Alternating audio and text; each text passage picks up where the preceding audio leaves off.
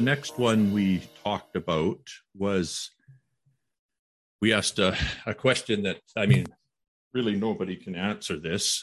You could probably do some sort of a regression probability analysis if you had the data, I guess, and get like a rough idea. But even then, it's going to be an individual by individual choice. And what we're talking about here is, how do we assess people to get them back to work, especially in these, nurses are a great example because they're now more than ever under immense pressure.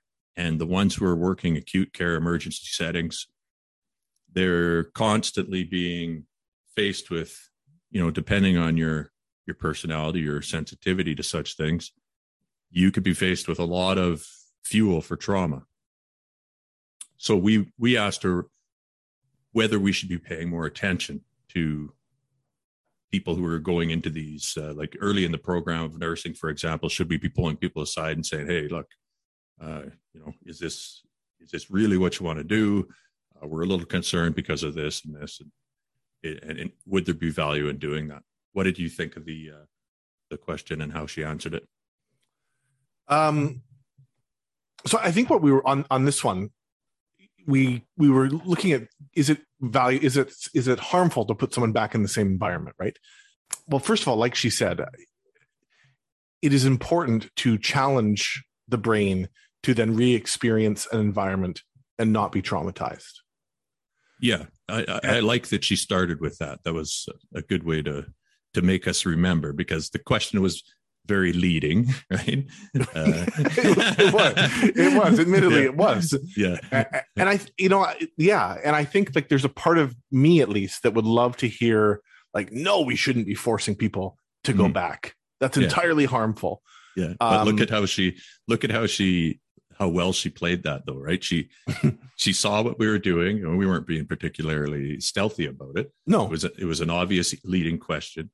And she immediately sought balance, right? So she started with, look, this is what trauma work is all about sometimes, is re-exposure. So we can't forget that for some people, that might be the best thing, is for them to get back in there.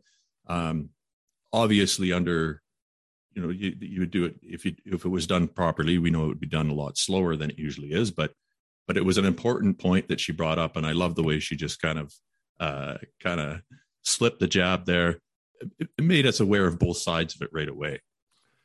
But I also think it felt kind of validating, not only to what you and I are doing with the podcast here, but to our larger community, in that we know a lot of people who are soul searching or who are weighing things out about their career or maybe personal life options or whatever it may be, that there's a lot of that personal kind of going back and forth and really having to explore what it is that they want.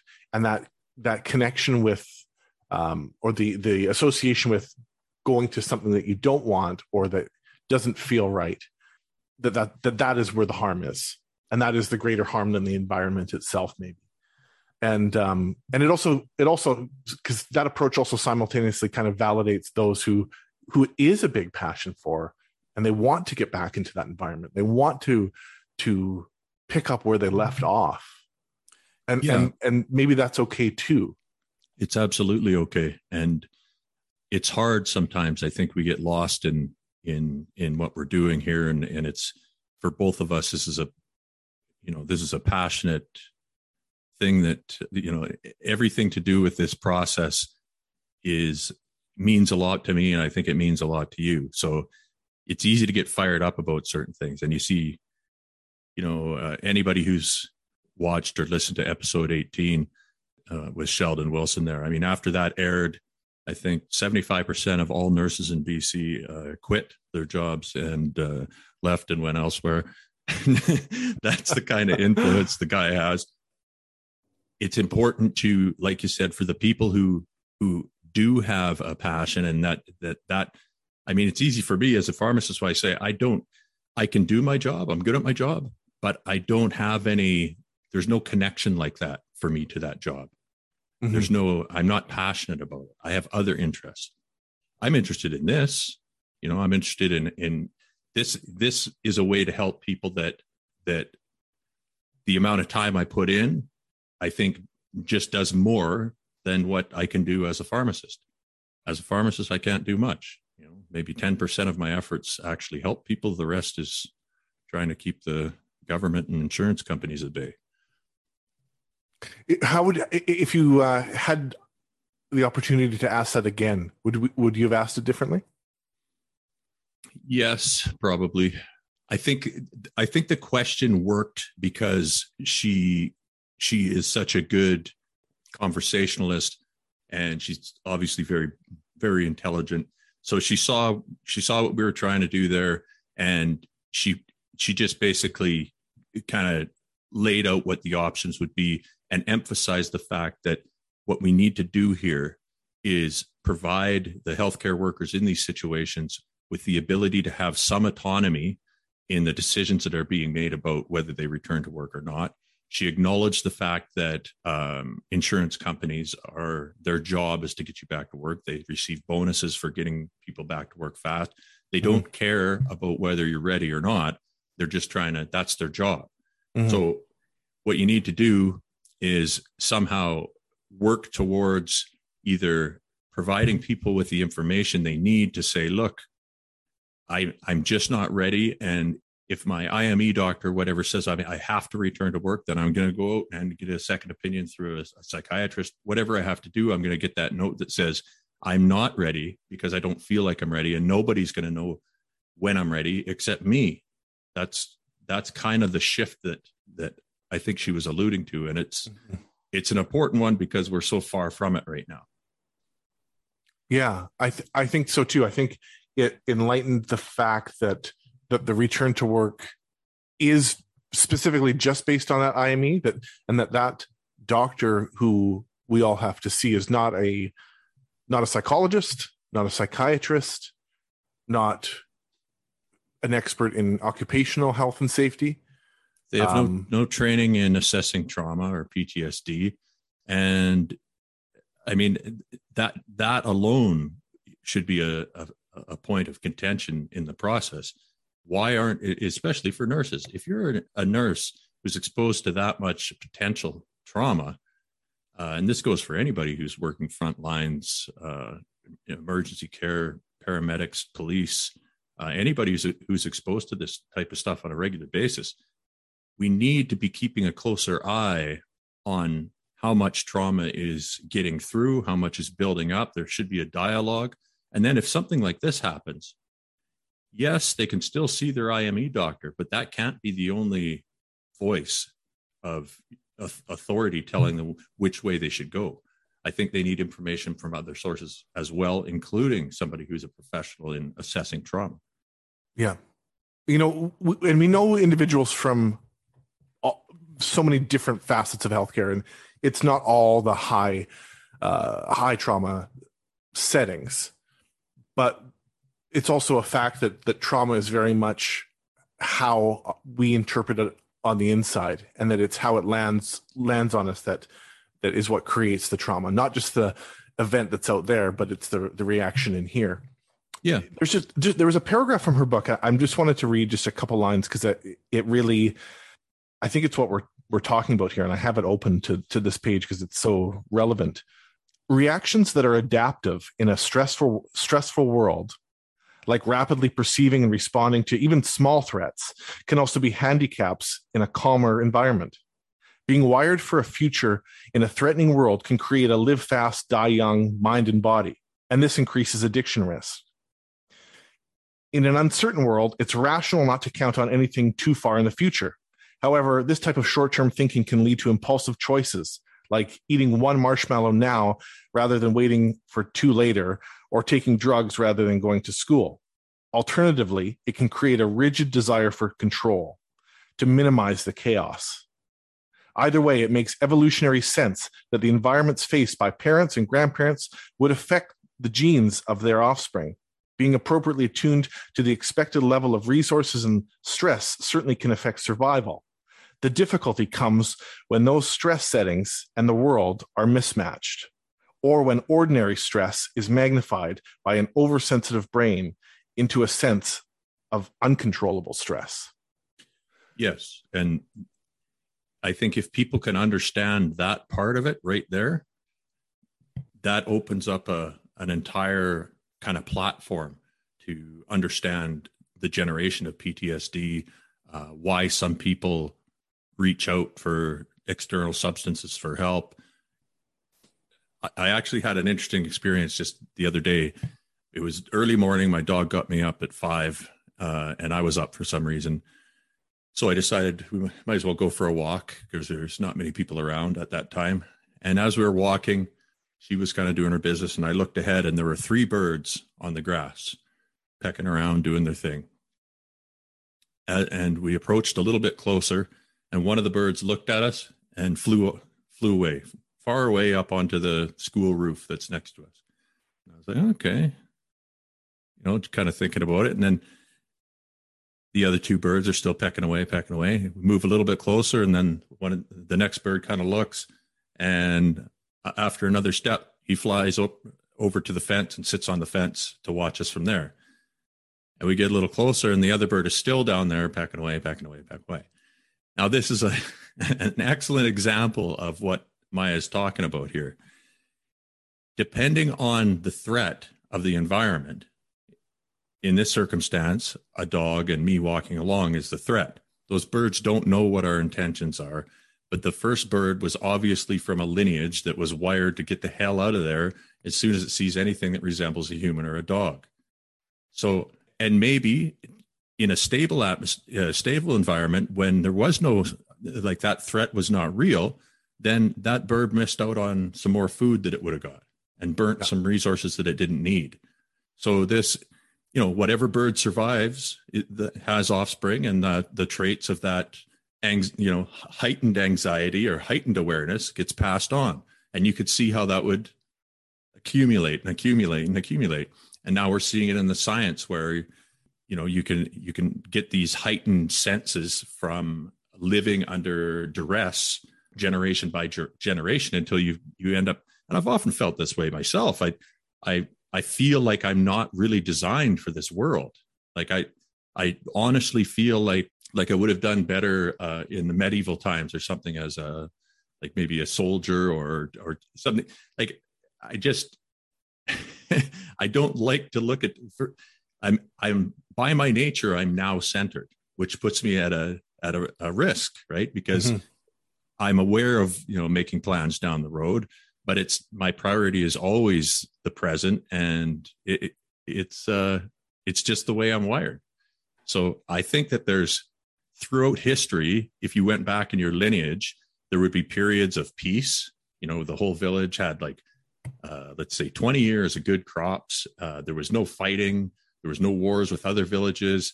Everybody was happy. The weather was good.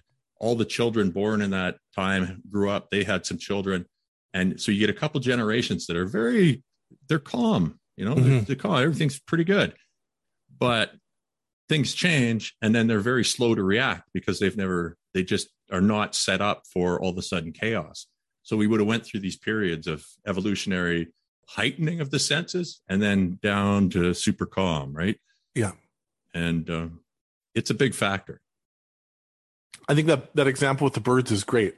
It makes me think about the first responders who get so used to the chaos externally and the flood of adrenaline and dopamine internally that's happening when they're in a trauma setting or in a whatever the sort of fast-paced moment is.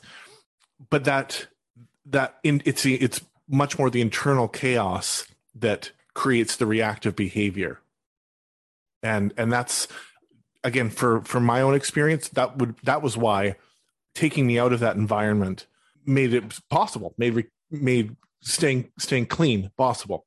Yes. And for me, going back to our original question for Maya, for me, that outweighed the risk of going back, and what that risk would mean, that the exposure to not only to the drugs, but the exposure to all of the circumstances that would have created that internal chaos that I would then have tried to soothe. Yes, you show a level of wisdom that is beyond what I've been able to demonstrate personally, and you being able to see that so early and recognize it for what it is, which is a life-threatening situation. That's not an exaggeration.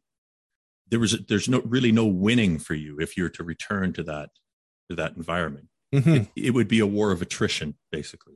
Sure, you could hold out for a while these little traumas continue to rain down on you with the odd, medium, and large size trauma accompanied, until your monitoring ran out and you started looking around. You had a bad day. You're low on sleep. You need to work another. And you're, fuck, I can't do it. What am I going to do? I'm going to quit. And then that narrowed thinking comes back, right? Mm-hmm. And then you're really rolling the dice, and you don't deserve that. The people who love you don't deserve it. You did the right thing based on who you are as an individual and what you were facing. For sure. Yeah. For sure. But it is such a personal decision, and it lands on each and every one of us individually to grapple with that. Right. Yeah. Yeah. Yeah. I think as long as the person is given if they're aware of the options, they're given the support and the time to process what just happened to them, and they've reached a state where they can at least see not going back as an option, then I'm happy with that as somebody who's involved. If I see somebody reach that point of contemplation where they're like, well, I don't have to do this. I could maybe either take a job that's in the same field but less chaotic, or I could switch out and do something else. I think once that stage is reached, then the people who are in a position to support that individual have kind of done their job. Yeah. Yeah, exactly. The other thing that she did mention was she reiterated that some of the best healthcare professionals are the ones that are the most sensitive and that care too much. And I see this on a daily basis with the doctors I work with. Some of them are they have excellent boundaries.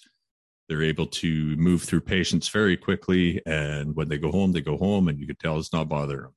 Other ones, not so much. You can tell they want to do more. They feel bad because they don't have the time. The system is hurting them, and you can see it. And it's a case by case basis, and you can't. If you remove all the people who have the empathy and the sensitivity to the environment, then you want to go to that hospital? I don't know. No. And I think you touched on what I would have asked her as maybe a follow-up question about boundaries. To me, I think that is a piece that we missed a little bit there. And for myself, it was, if I could have changed one thing about my personality, it wouldn't have been the sensitivity. It wouldn't have been how much I cared and how much I wanted to look after people, but it would have been the boundary setting, to know what my limitations were, to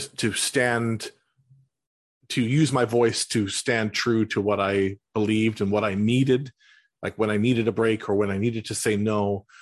I think that would have made so much of a difference, as sort of some wisdom to impart to anyone who may need it. I think that is such an essential thing if you are a highly sensitive caregiver, even if it's not like professionally, even if it's just interpersonally. Without the boundaries, then that well can be run dry. Absolutely. Yeah. And from my perspective, what you just said, those, setting up those parameters, that's the only way I can work as a pharmacist. Yeah. I can't work full time. Like I know I have there's a limit on how many days a week I can work. There's a limit on the environment that I'll tolerate. There's multiple things that I know. If first of all, I won't get involved in the situation if I don't have those already taken care of. But if I see a deterioration of those boundaries where somebody's trying to push me to do more, I don't look at it as a negotiable, something that can be negotiated. It's just, I simply cannot do this job. The only way I could continue to do this job I would have to numb myself out. So then you're kind of back to square one and you're wondering, why am I doing this job? Right. So it's, returning in a limited capacity has been my sort of solution, where I do, I'll work a job for a little while, pick only jobs that I think I can tolerate, and kind of go from there. That being said, I think that I should have moved away from it entirely earlier. And it's fear. It's fear of change, and it's because it's so comfortable. It's such a comfortable option when I can get it right. But when you look at the level of danger I'm putting myself in, and what I consider to be, I don't believe I have the strength. If for whatever reason I was to go down that rabbit hole deep again with, if it was my drug of choice, I don't know what it would take for me to do that. Some sort of catastrophe or something, or maybe a mindset that was, not well because of other factors like lack of sleep, or I don't know what it would be. But if I ever did go back down there, I don't think that I have the fuel left in the tank to fight back out again, Mm-hmm. So Mm-hmm. I look at it as if I make that decision, that will probably be the decision, for better or worse, for the here on out, right? Mm-hmm. And I don't want to live that way, and putting myself at risk there it's still unwise.